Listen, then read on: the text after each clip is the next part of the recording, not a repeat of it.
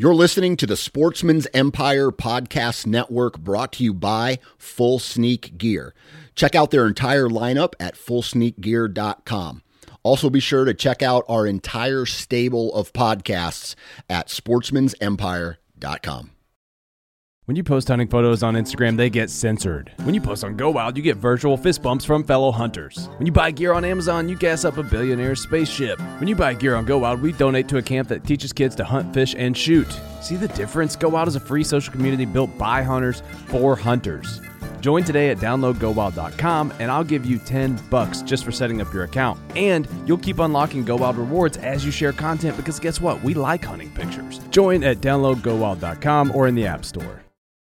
New from Moultrie Mobile, the Feed Hub offers first-of-its-kind cellular connection and control for nearly any spin cast feeder on the market. When used with the Moultrie Mobile app, you can monitor feed and battery levels, run feeders on demand, receive alerts when feeders are clogged, and remotely adjust feeding times. The Feed Hub is ideal for anyone who maintains feeders. Remove the guesswork and save time by planning feeder maintenance before you drive to your hunting property. For more information, visit moultriemobile.com. All right, guys, welcome to today's show. And on the show with me today is a guy named Clancy Bowser. Now, Clancy is from Oklahoma. Although he kind of grew up in Oklahoma, also Colorado and Florida, he moved around and got to experience a lot of different outdoor activities from a young age. But his family got him into hunting and fishing and all of that stuff. And so we're going to talk to him about what makes him tick in the outdoor world. And he is also an amazing photographer. So you got to check his stuff out, whether it's while you're listening to the podcast or after. I highly recommend going and checking out the photos that this guy takes. So we're going to jump into it in just a second. But around here, man, we are wrapping up a bunch of different seasons. It is almost exclusively like coyote and maybe a couple small game seasons right now. Everything's about to fully end for the year right before for the 2021 to 2022 season, and it's going to launch the 2022 season here in a little bit with turkey hunting. So it's just been fun getting out. I've really enjoyed being outdoors, chasing after coyotes, final days of duck hunting, all that good stuff. So hopefully you guys are as well. But for now, let's jump into this podcast with Clancy. Like, he was doing things that were just badass. That was one of the coolest moments of my life. I was really scared, but knowing that Dan had the gun, I did have the rifle, like, we would be okay.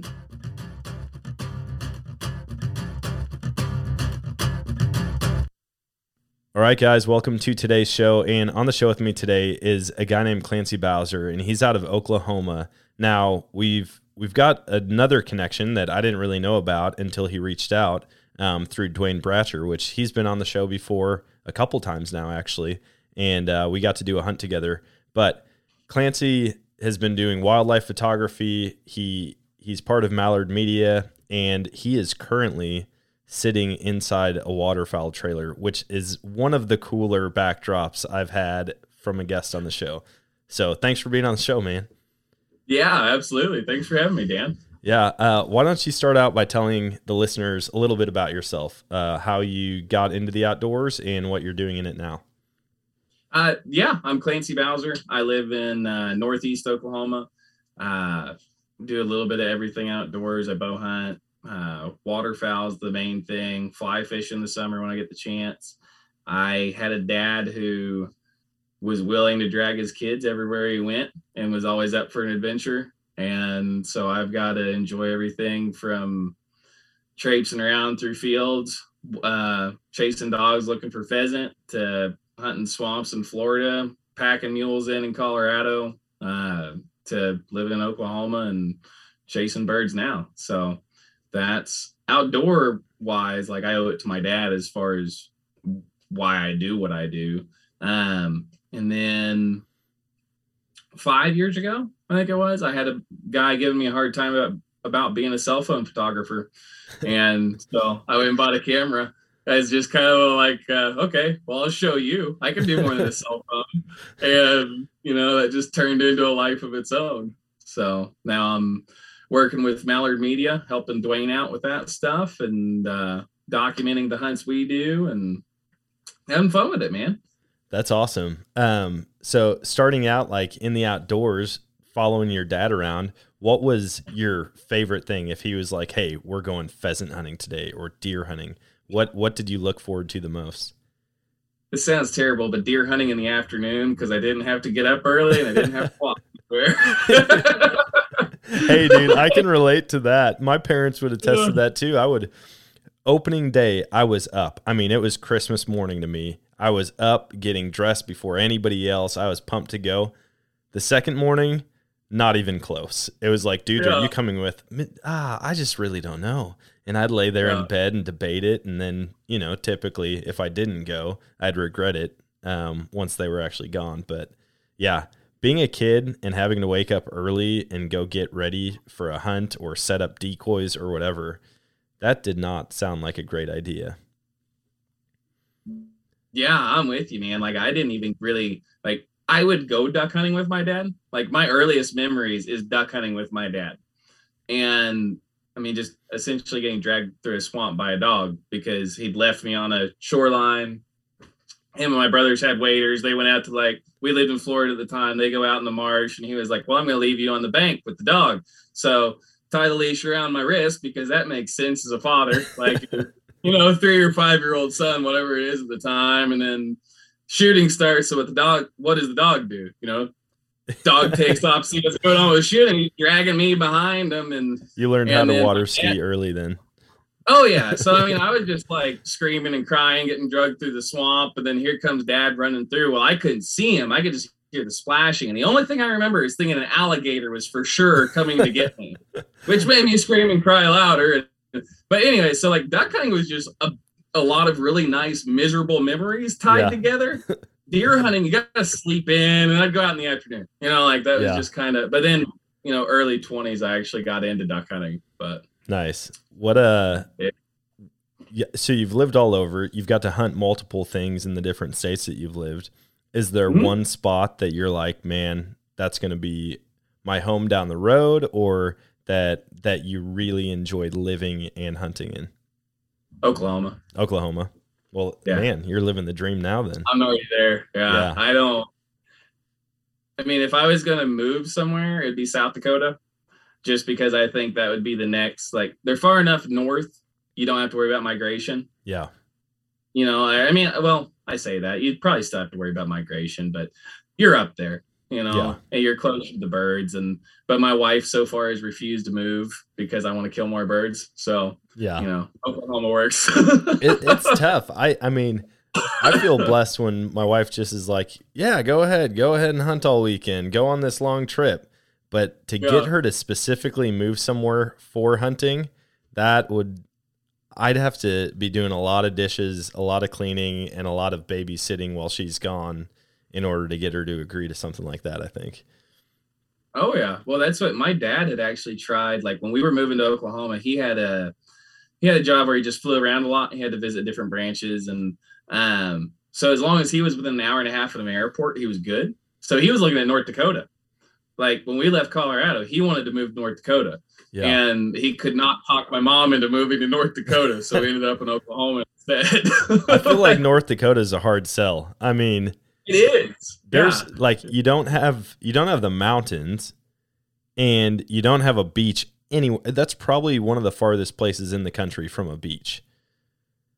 Yeah, I mean, if you're interested in beaches, I mean, even any type of scenery. I guess I can't say that too much because I think I've been to North Dakota one time, but other than that, I don't really have a whole lot of experience with it. So I don't know what the topography is like, but I imagine North Dakota being just frigid cold 8 months out of the year and not a whole lot to look at.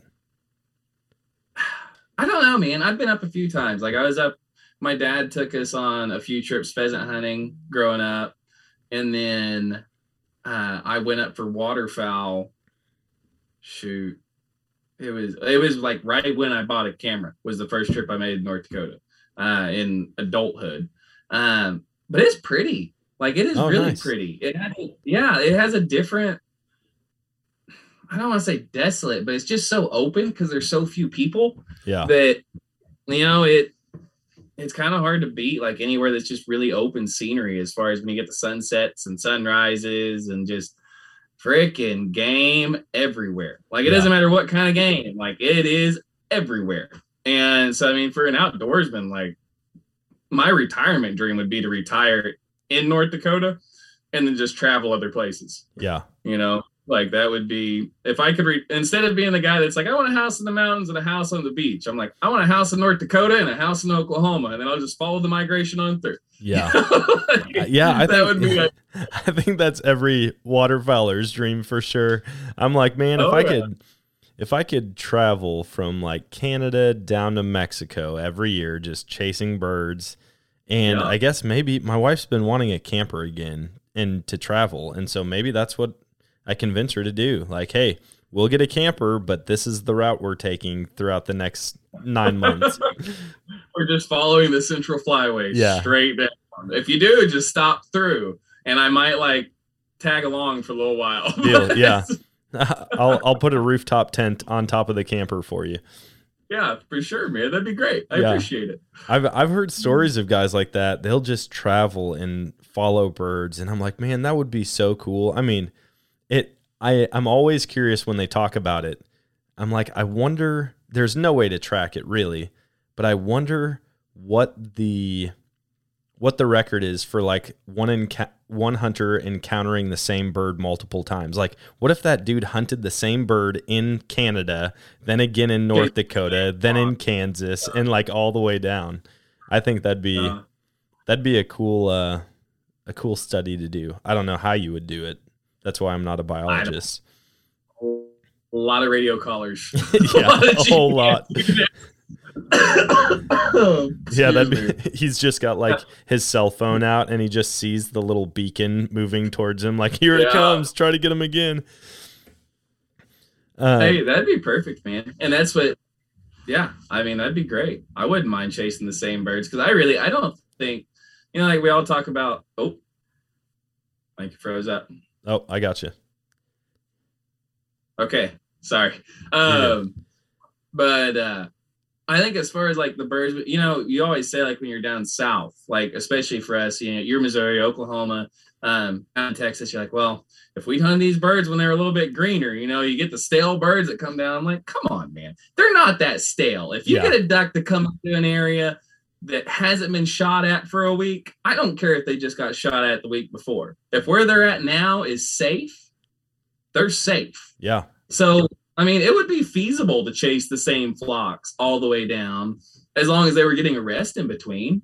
Oh, for sure. Like if they were going into somewhere with no pressure, then I think they would hunt like birds with no pressure. But well, yeah, I see the videos of Arkansas. Like those birds have been shot at by almost everyone in the country by the time they get down there.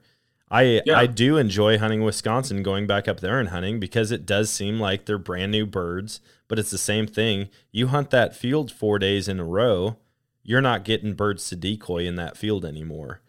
But you could go down to the neighbor's house, and that's where they move to, and even though they've been shot at for 4 days, they're still landing somewhere. It's not like they quit eating or sleeping or getting into big roosts. So I feel like that's just the grass is always greener syndrome. Like no matter where you are, somewhere else is always better.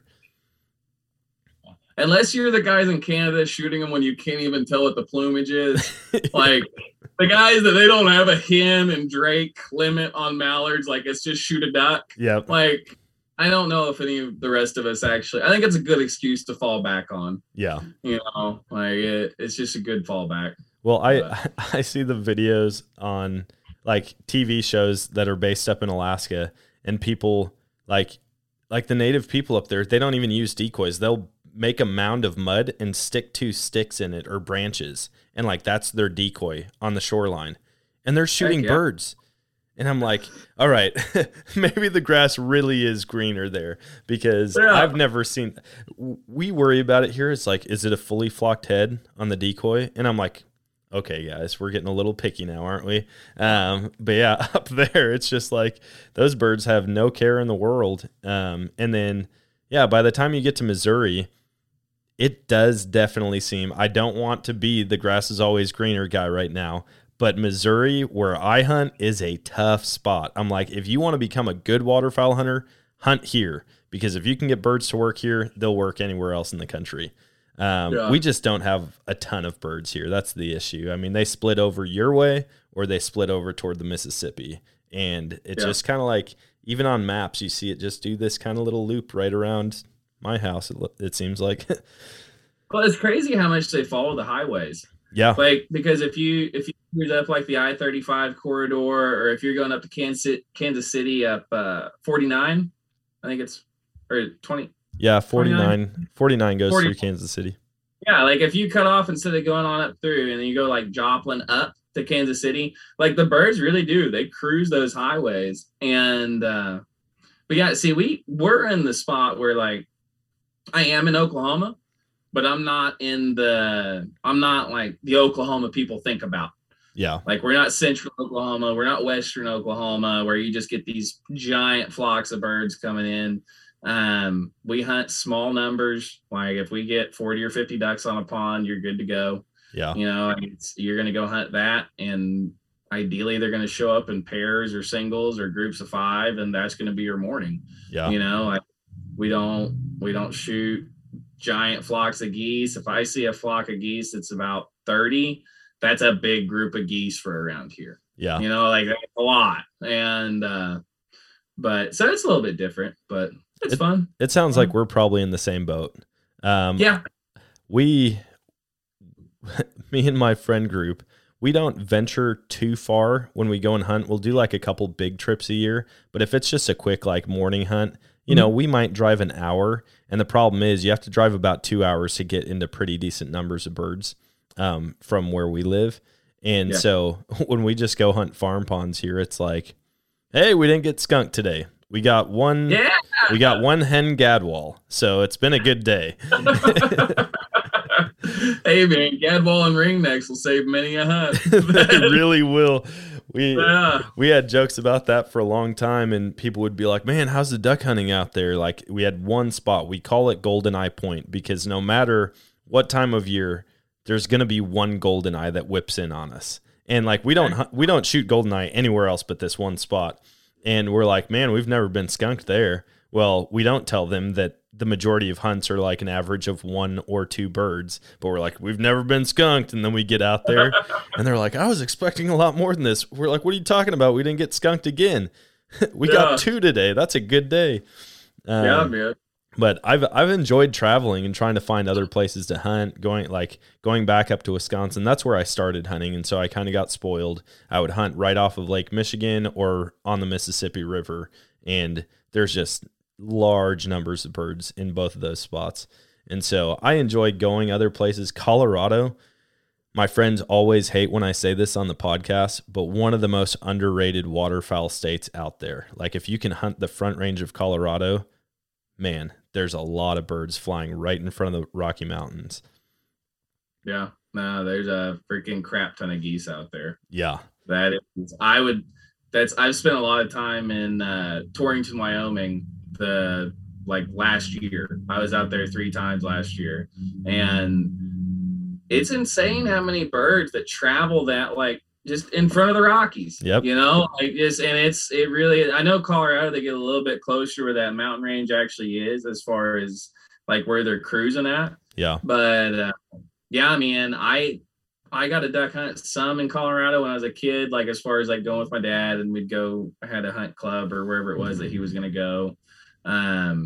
But as far as like actually chasing geese in Colorado, that is something on my list to do. And I met a guy that I think could make that happen for me when I was out in Torrington last time. So I'm going to be, it would not surprise me if I end up out there at some point. Yeah. Yeah. So. It's a good time. And when you can take like a picture with all of your geese and the backdrop is the Rocky Mountains, like, there's just something unique about it. Like I would have never, if someone told me, yeah, go out to Colorado and waterfowl hunt, I would have been like, really? Everybody knows you go out there to mule deer hunt and elk hunt, not for waterfowl, but even by the airport, I think like you said, the whole highway systems, like there's a bunch of highways that converge right near Denver Airport. As soon as you get out by Denver Airport, it's just fields full of geese. I mean, you'll see like 5,000 geese dropping in this field, and I'm like, dude, I want to hunt right here. Also, I don't think it's smart to be running around fields near the airport with a gun, but I don't know. I'm sure there's some type of regulation there. Is there a hunt is there a hunt that you do like religiously every year out of state? Is there like a destination place that you like to go? No, not really. It was supposed to be North Dakota, but life happens. Yeah. It was North Dakota was my first big waterfowl trip. And it was a blast. We were up there for a few days. A couple years ago, I had Sam Bosworth, who's another like outdoor photographer. He invited me up to Michigan. We went up and hunted the UP with him. And I had an absolute ball hunting with those guys. Like, it was so much fun. And it was so outside of the range of what I normally do. And they were like, "You're coming back next year for duck camp, right?" And I was like, "Heck yeah, I am." And then, 2021 rolls around, and then I'm out in Wyoming all the time, and I'm trying to do work for other people. And I mean, I've got a full-time job anyways. So it's like when I'm not working that job, I'm using vacation to go rent a camera. Yeah. And so I'm taking working vacations at this point, and it makes it really tough to actually have time to go do the fun stuff. If I ever get to the point that it's full time, Michigan will be on my every year list. Nice. Like, I would love to get up with Sam and Tyler and those boys and just go cruise the river and shoot a crap ton of wood ducks and just have a good time with them. Are you guys like floating the river? Are you in a boat or in a canoe, kayak? No, they had so it was wild. We had it was Sam, Tyler, Garrett, his dad. I think there was like 7 or 8 of us. I think there was 8 of us, and we had 3 mud boats between them. And so like one smaller one, 2 big ones, and I mean, so they're running like 35 horse mud motors and just flying up the river. And all of a sudden you'd like come slow down, and to me, I was just like, "Where are we going now?" And there'd be like this little creek channel that's running back up off the river, and they'd be like, "All right, just kind of tuck in and hold on," and just motor takes off, and they're taking up off the creek, and there's a tree like laying down across the creek. I'm like, "Don't worry about it." Up over the freaking tree, on up and through, and like they just knew where they were going. I told them, I was like, "Man, I came a long ways north to do some redneck shit with you boys." Like, yeah, for real. Man, I've seen those videos, man. Yeah, people, once you get a bunch of rednecks with a mud motor, holy cow, man. You better have like a seatbelt and 3 life jackets on. Those guys get crazy. Oh, yeah. I was tucking into the bottom of the boat. You're like holding on to the bag of decoys. Like, I just have to have extra flotation if we hit something. I've heard stories about that, like public land. I don't know if it was in Oklahoma or Kansas. One of my buddies was talking about a flooded timber hunt that he goes on every year. And he's like, "Dude, we get in the boats and they like shoot off a gun or like a blank whenever it's time that you can actually go in the boat." Yeah. And he's like, "Dude, there's dudes just bombing. I mean, full throttle through flooded timber, dodging trees." He's like, every year someone hits a tree and flips the boat and they have to like rescue them.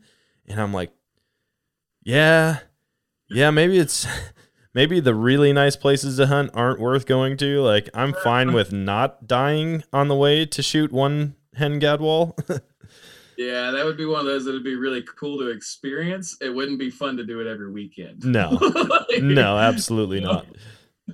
Yeah, no, and this wasn't like that as far as like, it wasn't the like competition aspect of like trying to beat somebody at a spot. We were out there super early anyway. It was just, I don't know, man, cruising rivers you've never been on, and you're up in the middle of freaking nowhere, Michigan, and just jumping trees. And I don't know. I have a lot of respect for those guys. They have a deal all their own, and they go up to do that just to kill the time until they can really start killing geese. They're in southern Michigan, and I mean, they freaking stomp on them. Like, they absolutely stay after them all year. So that's awesome. So they do like a full on had me- duck camp. That's like an event they do every year. Yeah. That's yeah, cool. they do a full on duck camp. And so one of them have a house that's right up there by the river they hunt on. And they invited me up. Super great guys. The first time I met them, they actually took me bow fishing on the Detroit River.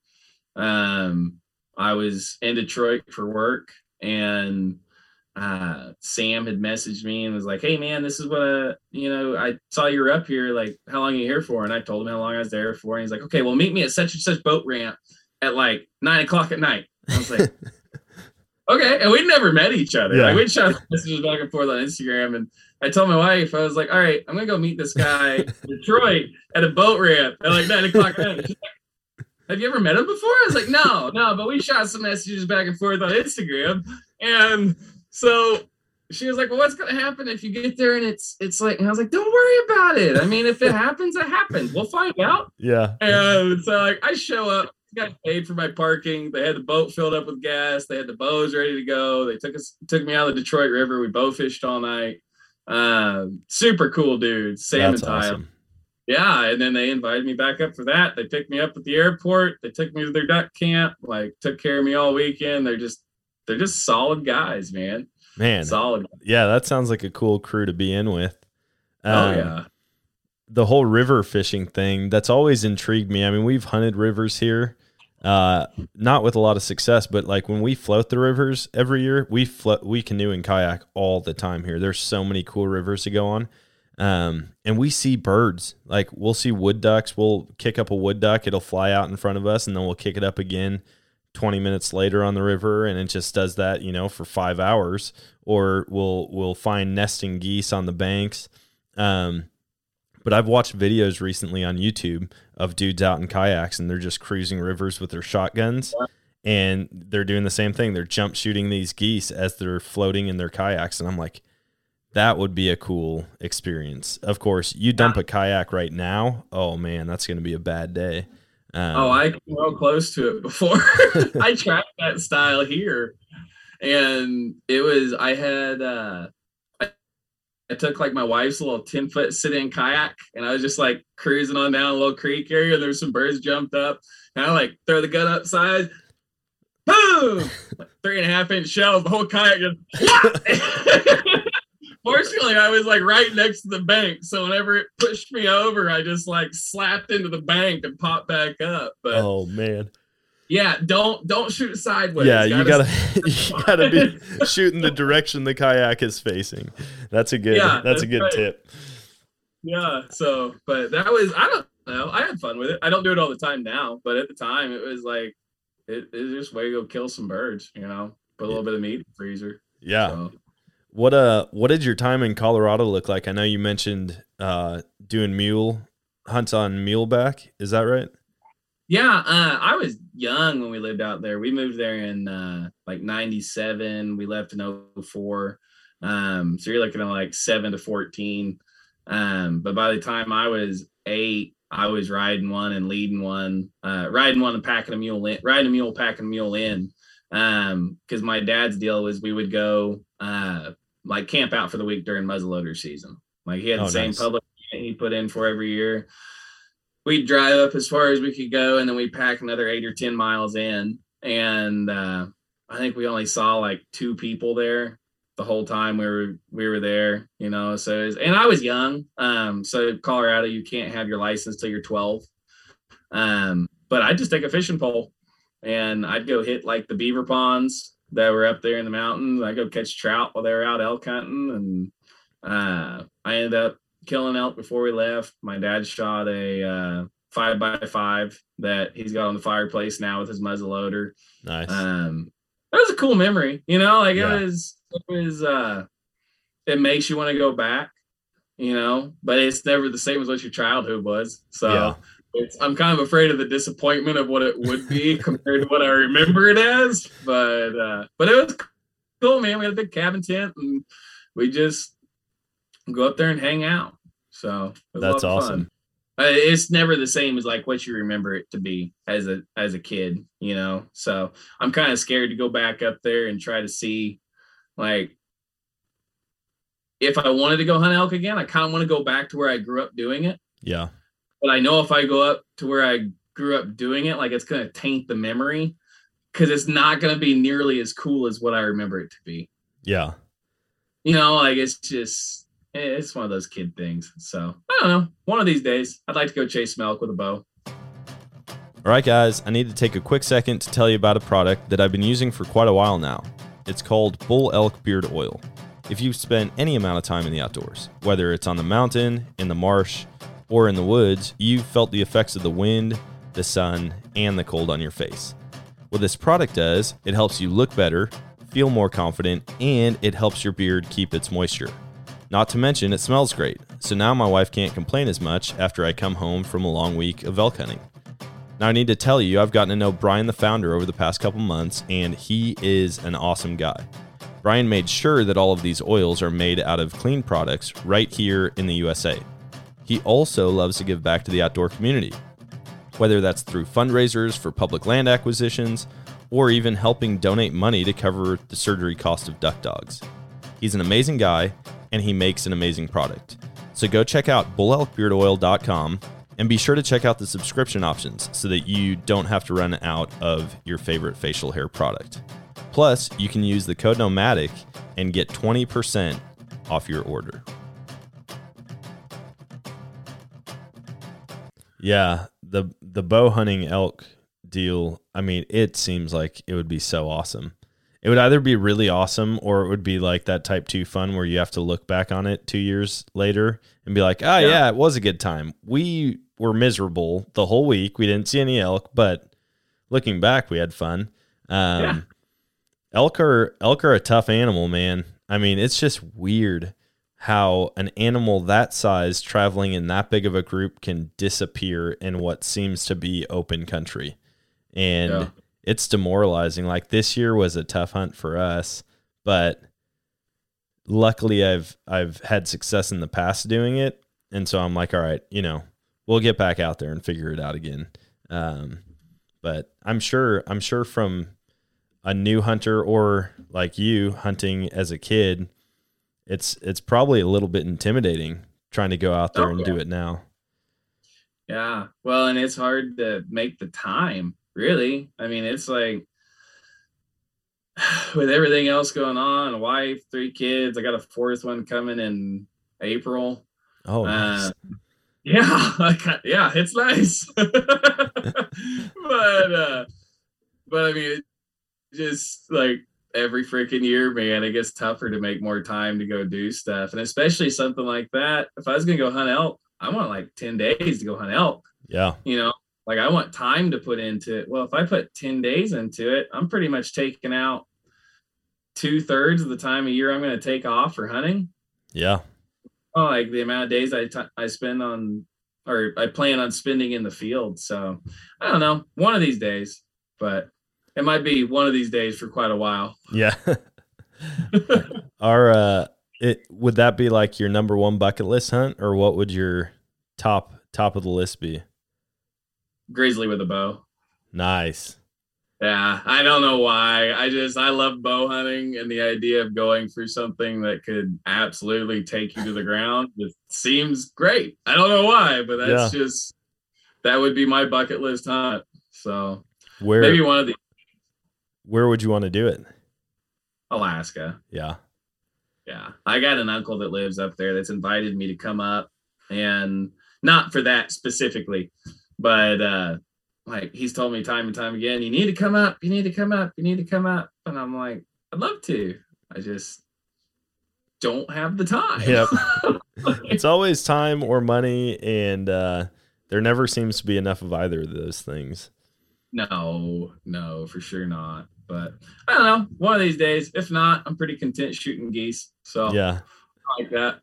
Yeah. What all do you hunt for now in Oklahoma? You had mentioned, I think before we started recording, that you've got a nice little chunk of land there now. Do you do a lot of hunting right there where you live? Yeah, we deer hunt like primarily on the place. I don't really travel anywhere for it. I bow hunt only at this point. I haven't like shot crazy big deer. I spend most of my time deer watching, but it's, I don't know, it's relaxing. I enjoy it. I like shooting a bow, and then past that, it's waterfowl, man. Like everything's just passing the time to get to waterfowl season. So, is there a bucket list waterfowl hunt that you'd want to go on, like a certain species that you want to chase after? An emperor goose would be pretty freaking cool, which puts me back in Alaska again. So apparently I just need to go to Alaska. Yeah. That's forget North Dakota, man. Alaska's where you want to be, apparently. Yeah, apparently Alaska's where I need to go for that. But no, I don't know. I really like, there's a lot of guys want to go to Canada to hunt waterfowl, or want to go down to Argentina or whatever, or Mexico, wherever it is. And to me, I'm just like, there's so many places in the US that you can go hunt waterfowl that is just completely different from anything you've ever hunted before. Yeah. That I could spend the next 20 years making 4 to 5 trips a season before I ever thought, okay, I need to go out of country now, or okay, I need to go to Alaska now. Like, I don't understand I understand the drive to travel to hunt.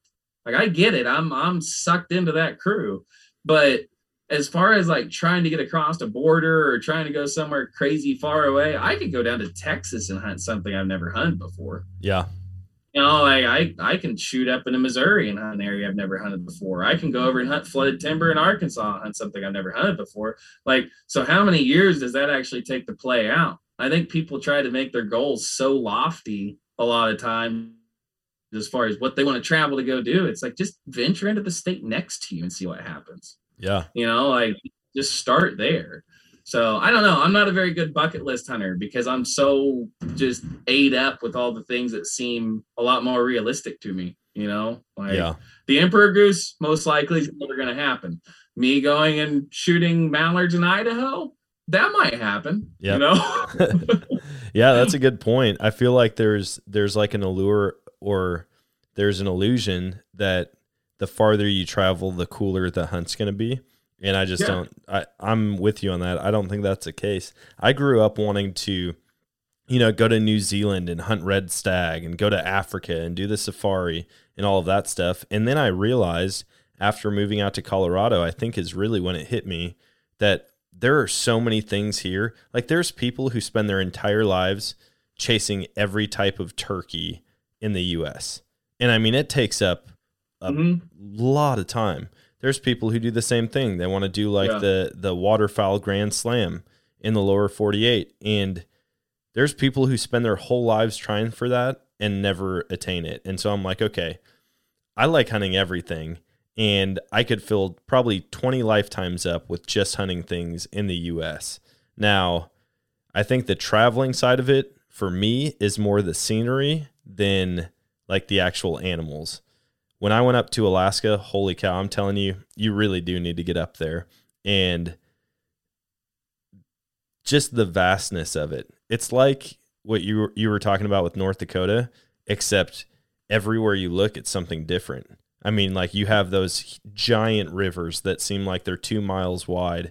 You've got mountains, you've got rolling hills, you've got huge marshlands, and then you've got the ocean. Like where we were at Kodiak Island, dude, there's like porpoises and killer whales and seals and otters, and Alaska had everything that I could ever hope for. I feel like the only thing they don't have there is white-tailed deer, but I mean, you can hunt elk, moose, caribou, black-tailed deer. Yeah. What's that? I said I'd give up whitetail for that list. Yeah, for real. I'm like, and we were just on Kodiak. Like, they don't even have everything on Kodiak that mainland does. You go up to mainland Alaska, and then you get, I mean, Kodiak doesn't have wolves or moose.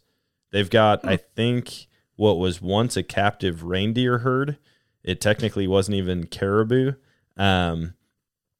But yeah, once you cross over and get to mainland Alaska, then that just multiplies by 100, it seems like. Yeah. And it seems like everybody out there is just like the most badass person on the planet.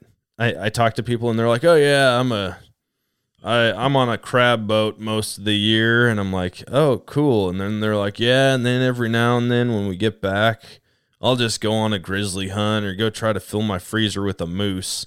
And I'm like, oh, that's just That's just what you do in your off time. Like, oh, hey, boss, I'm going to take a 3-day weekend and go hunt grizzlies.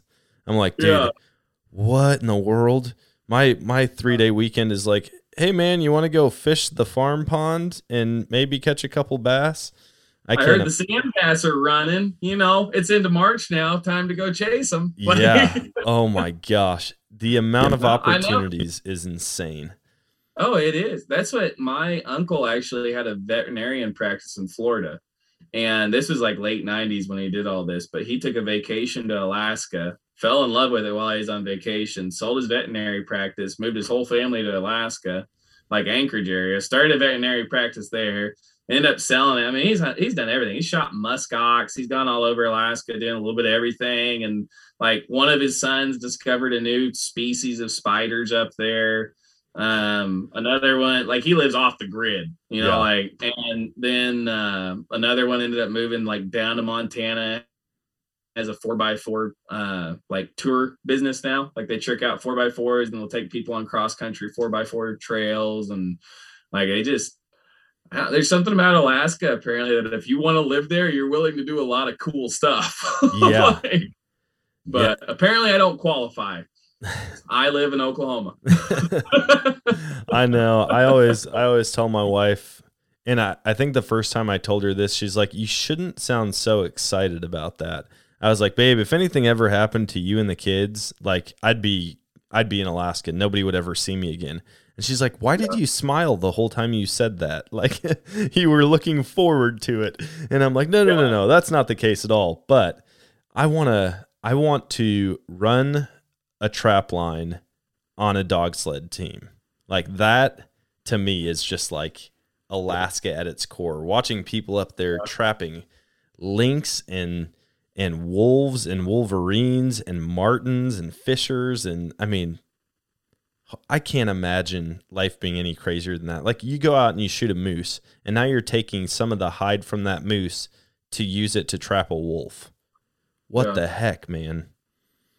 Yeah. Well, I mean, you could like try to imitate that. You could do like a border collie with a Walmart sled in Missouri and just like run a creek, and then you could take like a raccoon and try to trap a coyote. Yeah. And, I mean, you could get close. Wow, yeah.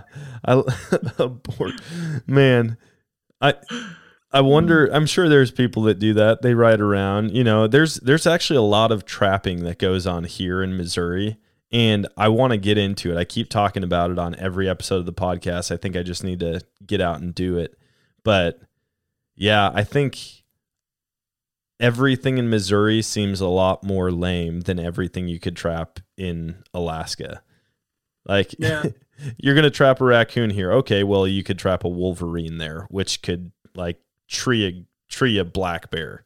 And not to take away from it, I think there's a lot of cool opportunities here in Missouri, and I live here for a reason. I mean, I've got access to all sorts of hunting and outdoor activities, but man, Alaska will always be in the back of my mind. Like, I want to spend one winter there, like a full winter trapping. That would be, I think I'd probably get my fix. I'd probably be so miserable and have such poor success with it that I'd be like, all right, I never want to try that again. Oh, shoot. Well, man, it doesn't matter where you live. You got a vacation somewhere. Oh, yeah. That's my theory, is I'm like, I could, you know, if I lived in Alaska, I would fly to Oklahoma every year for 2 weeks to hunt waterfowl. Yeah. You know, like, or if I lived in Florida because I wanted to go offshore fishing all the time, or like I just wanted to fish all the time, I would fly to Oklahoma to go hunt waterfowl, or vice versa. You know, it's just, it doesn't matter where you're at. There's always something going on in another state somewhere. So, oh, yeah. Like, even when I moved out to Colorado, I would come back here for frog gigging. And people are like, wait, what are you doing? I'm like, no, we're going frog gigging. And they're like, is this like some like snipe hunting? Like you're going to go out and like call a snipe in the dark? I'm like, no, we actually take spears and stab frogs with them and then eat the legs. And they're like, dude, that is some messed up like Midwest stuff right there. Like you guys are back country, aren't you? I'm like, That's not Midwest stuff. That's like Southwest Missouri Yeah, stuff. that's like Southwest Missouri stuff. I know people. Well, they had me fooled the first time. I legitimately thought that someone was pulling a prank on me the first time I frog gigged, and they were like, "All right, man, now we cut the legs off, skin them, and eat them." He's like, "You grab a pair of pliers and you pull the pants off of them." And I was like, "Okay," and I did it. And then we're like cooking it over a fire, and he's like, "Dig in, man." And I'm thinking he's going to wait for me to take a bite and start laughing at me. And as I'm looking at these frog legs in my hand, I look over and he's already like done with a set of them. And I'm like, oh, this is for real. Like, we're actually doing this. This isn't like, dude, I got Dan to eat frog legs. But it's something that I look forward to. And I would have never thought that I would travel every year to catch frogs, but it's one of my favorite things. Yeah, man. Everybody has their own unique deal where they're at. You know, that's really what it is. I mean, it's just, and I think that's where the allure of travel comes from, is, you know, whether people are doing cool stuff, you know, like I think that's where people flock, like social media. You know, that's why you end up on Instagram or TikTok or Facebook or wherever you're going, and you're just looking at pictures of that other people are doing. And if it's foreign to you, then, I mean, it's gonna seem attractive. You know, like it opens up a whole new doorway. It opens up your imagination, and we get to experience it. If it's something you click with, like, you don't ever want to stop. Yeah. You know, I've met very few people that enjoy something they're doing that want to quit. Yeah. But no, that's awesome, man. I have not frog gigged, though. I will say, for as much family as I have up in that area. Hey, come on over, man. Sunset on the last day of June every year is when it opens up, and we will be out there without fail. A bunch of us. I'm not the guy that goes barefoot in these like nasty cattle ponds. I've got plenty of guys that I go with, and they do. And I'm like, dude, if you have an open wound, like, you're going to lose your leg. This water is so gross. You're walking around nipple deep, and I mean, it just reeks, and you're just chasing after a bullfrog. But it is so much fun. I'm the guy with waders that like stays pretty close to the bank. But the last couple of years, it's been so hot that I mean, I still do sandals. And so I'm like, you know, in shorts and sandals walking through the water. But yeah, there's something about it, man. You hear like, over here, or you just hear it across the pond, like, brrr, and all of a sudden you just see like 10 headlights all hone in on this spot, and everyone books it over there to try to get the frog first. Yeah, you're welcome to come anytime, man. It's our summer event. Yeah, I got a buddy who's obsessed. Anytime we go fishing in the summer, if there's a bullfrog hanging out, like, he'll always drop a fly in front of a bullfrog because they'll eat anything. Yeah, you know, like, and he just, I don't know what it is. It's been like that since high school, but he likes picking them out of a pond. Yep. See, we're not like the crazy bullfrog. I mean, everybody who bullfrog hunts is a crazy bullfrog person, but I don't know if it was Duck Dynasty. It was some TV show probably like 5 to 10 years ago. And these guys are in like Louisiana or Florida or somewhere, and it's alligator infested water, right? It seems like once you get down in the South, there's just things that want to kill you around every turn. And these guys will just walk along the bank, and they don't like gig them. They don't net them. They don't try to get them with a pole or shoot them with a 22, which are all totally legal methods of take. They will straight up dive off of the bank, hands in front of them, and grab them on the way into the water. And I'm like, that's a special kind of redneck right there. That is. But I mean, what would you do without them? Like, you gotta have them. Yeah, I guess you gotta have them, because otherwise I am now the new like craziest type of redneck. Yeah. So yeah, I'm definitely like middle of the road redneck. I still enjoy the finer things in life. Hey, yeah. I mean, if you don't see an extremist around you, that means you are the extremist. Absolutely. Yes. Yeah, I just like I haven't found an outdoor activity that I don't care. Well, I say that.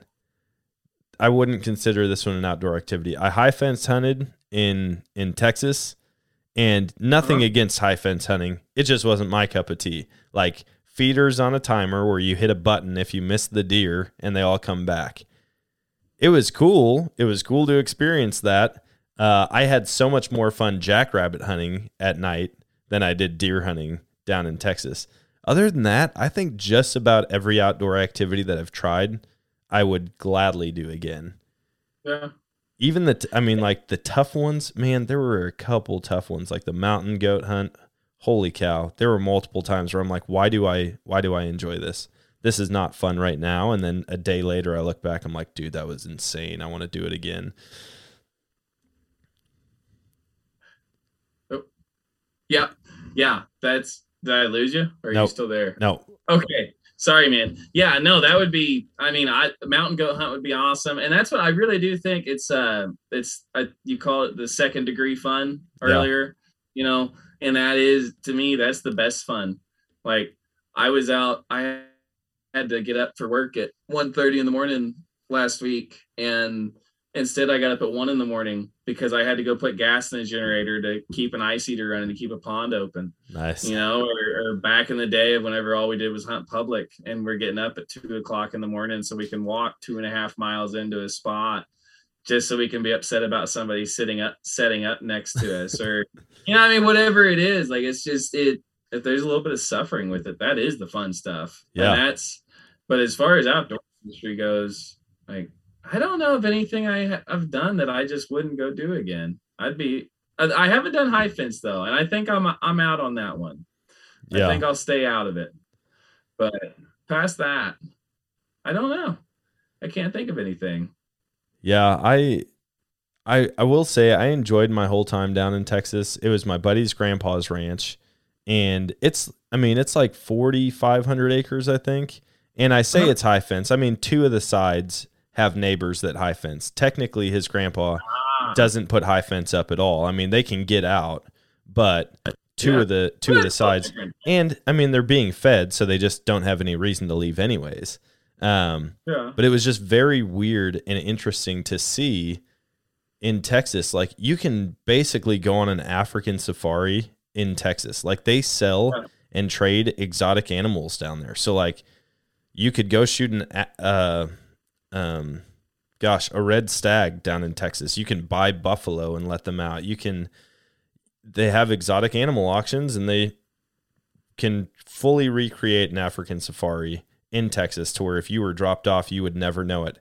And they really do. Most of these ranches are 5 to 50,000 acres. And so it's not like you're chasing after a pendant animal on 20 acres. So I don't want it to sound like high fence hunting is bad. It's just baiting deer in. I feel like you're shooting pets at that point. I mean, if they're so used to it that you pull the trigger and they run and then they come right back, that's a different ball game for me. I like the anticipation of not knowing like what's coming through the woods. Like, at any point, something could come through the woods that you've never seen before. And that, I think that's the exciting part of hunting for me. Yeah. Well, and that's what, I shouldn't sound too judgy on it. I mean, I'm sure if I had the opportunity, I wouldn't turn it down. Yeah. I'm kind of in that boat as far as like, I want to know what's going to happen. I mean, I don't want to know what's going to happen. You know, like, I don't want to go out there and know I'm going to go ahead and fill a tag, or even waterfowl hunting. I don't want to go out there and just know exactly every step what's going to happen that day. Otherwise, you can just stay in bed. You already found out what's going to happen. Yeah. But no, I do think that as far as like the African safari in Texas, that's kind of cool. Like, I mean, the stuff you can do there. And if he's got if it was like, this sounds weird. I'm not trying to have a double standard here, but if you have like a 5,000 acre high fence ranch, that's very different than having a 60 acre high fence ranch. Yeah. Like, we've got one that was down the road. It's a weed farm now, but it was a high fence ranch. And it was like, I think the whole place was 80 acres. And 40 of it they had for raising the deer, and 40 of it they had for their hunts. And I was like, who on earth is paying to go hunt 40 acres that like they're releasing the deer into? You know, like, that kind of stuff. Like, I don't know. Whatever. Yeah, it's interesting. I mean, I try to tell everyone, like, try it. Like, try it once. I mean, unless you're 100% against it, And again, it wasn't even like the high fence issue because they could get out. Yeah. It was, I think it was just like these deer don't care about people. They're not afraid of us at all. And so we had one deer, we were jackrabbit hunting at night and we were driving on the side-by-side, and I shone my headlamp over to the right, and there is this 8-point buck, and it is running right next to us on the side-by-side through the field. And I'm like, what the heck? And then we stop, and it stops. And I was like, oh, these are for real pet deer. And he's like, yeah, there's a group of deer that my grandpa hand feeds. And I'm like, okay. So this is like that. I think that played a huge part in me just going, man, I just don't know if this is for me. But then you do have jackrabbits. I mean, they can travel just as far as a deer can. You've got raccoons and coyotes, and they're all living on the property as well. So it's not like they're penned in, but I had a blast shooting them. So I don't know if it was just because it was different than anything I'd been used to for deer hunting or what. But yeah, Texas is crazy, man. It's cool. The landscape's cool. And I only got to see one part of it. I heard Texas, like no matter where you go, you're going to find something different. Yeah. Oh, well, I mean, there's such a huge state. They Yeah. have so much like topography, and I mean, it's pretty wild. And I don't know. I try not to be too judgy on anything hunting, just because it's like, it doesn't really matter what you do. Somebody can look at it and wish they had it, or somebody can look down on it. It doesn't, Yeah. it's all about where you're at on it. So, well, I would totally own a high fence property just so that I could collect amazing antlers. Like, yeah. I saw some deer on the neighbor's property, and they had a much smaller chunk of land, but they had like 6 and 8 pointers that were pushing 160, 180. And I'm like, dude, can you imagine even the deer farms, like there was one in Wisconsin, and I'm trying to think where we would always go. We'd go on a family trip somewhere, and on the way there was this deer farm right off the highway. And so you could go and you could look at these deer in like 4 acres, right? They're all just like walking around, and there's bucks with 30 points on them. And I was like, man, that would be cool just to have deer to collect antlers off of. Yeah. Like I would be all about that. There's something about holding an antler in my hand. I don't know what it is. It's an addiction. But that side of it, or a moose, like imagine having a moose antler farm. No, I can't imagine. I walked this spring, and I never found a single freaking shed. I suck at shed hunting, so I don't know. I would have to have a high fence farm to get any decent sheds. That would be the only way I'd find any. Oh, and yeah. Even then, yeah. So I'm terrible at shed hunting. I'm in the same boat. I'm like, it's not for me. My eyes don't work the way yours do, or I just don't like looking at the ground all the time when I walk. I don't know what it is. That's why they make shed dogs for people like me and you. I guess so. And I keep thinking like that's the next project I'm going to do with my dog, is I'm going to teach him how to shed hunt, because like he already knows how to use his nose. It's just giving him one more thing to look for when he's out running around. And I don't know. I completely whiffed on actually making sure I was doing that this summer. We were too busy running drills to make sure I didn't have to walk more than I needed to. Yeah. During duck season. So that was like, but yeah, man, I don't know. That might be the only way I could find a shed, is to use the dog. Yeah. I feel like I'm a defeated shed hunter. Like even now, there's people in Missouri that are finding sheds right now. And I see pictures of them every day on Facebook or on Instagram. And I've been out, 4 days this week, but not shed hunting. I go out coyote hunting, and I'm like, man, I could walk this little 10-acre patch of woods right now. And I just don't even do it because I am so demoralized, and like, it's not going to happen. I'll never find one. It's just not. I better not even waste my time. So I don't know. I think it'll change if I find one, but I'm not keeping my fingers crossed for it. If it happens, it happens. If not, I'm not putting in all that extra time. So, well, man, we are coming up on an hour here, and I know I need to go shower. Right before we hopped on the call, I had just got done playing basketball, and so this little closet that I'm recording in probably smells so bad. I play old man basketball on Mondays and Tuesdays, and I'm the youngest guy there by about 40 years, but those guys still work me over every time. But man, it was awesome chatting, and I definitely need to get you out here to come frog gigging. You got to experience that. I mean, you're from Oklahoma. I feel like people kind of lump Oklahoma, Missouri, and Arkansas all in together. Like we're the Midwest Southern redneck combination. I think so. I couldn't argue with that. Yeah.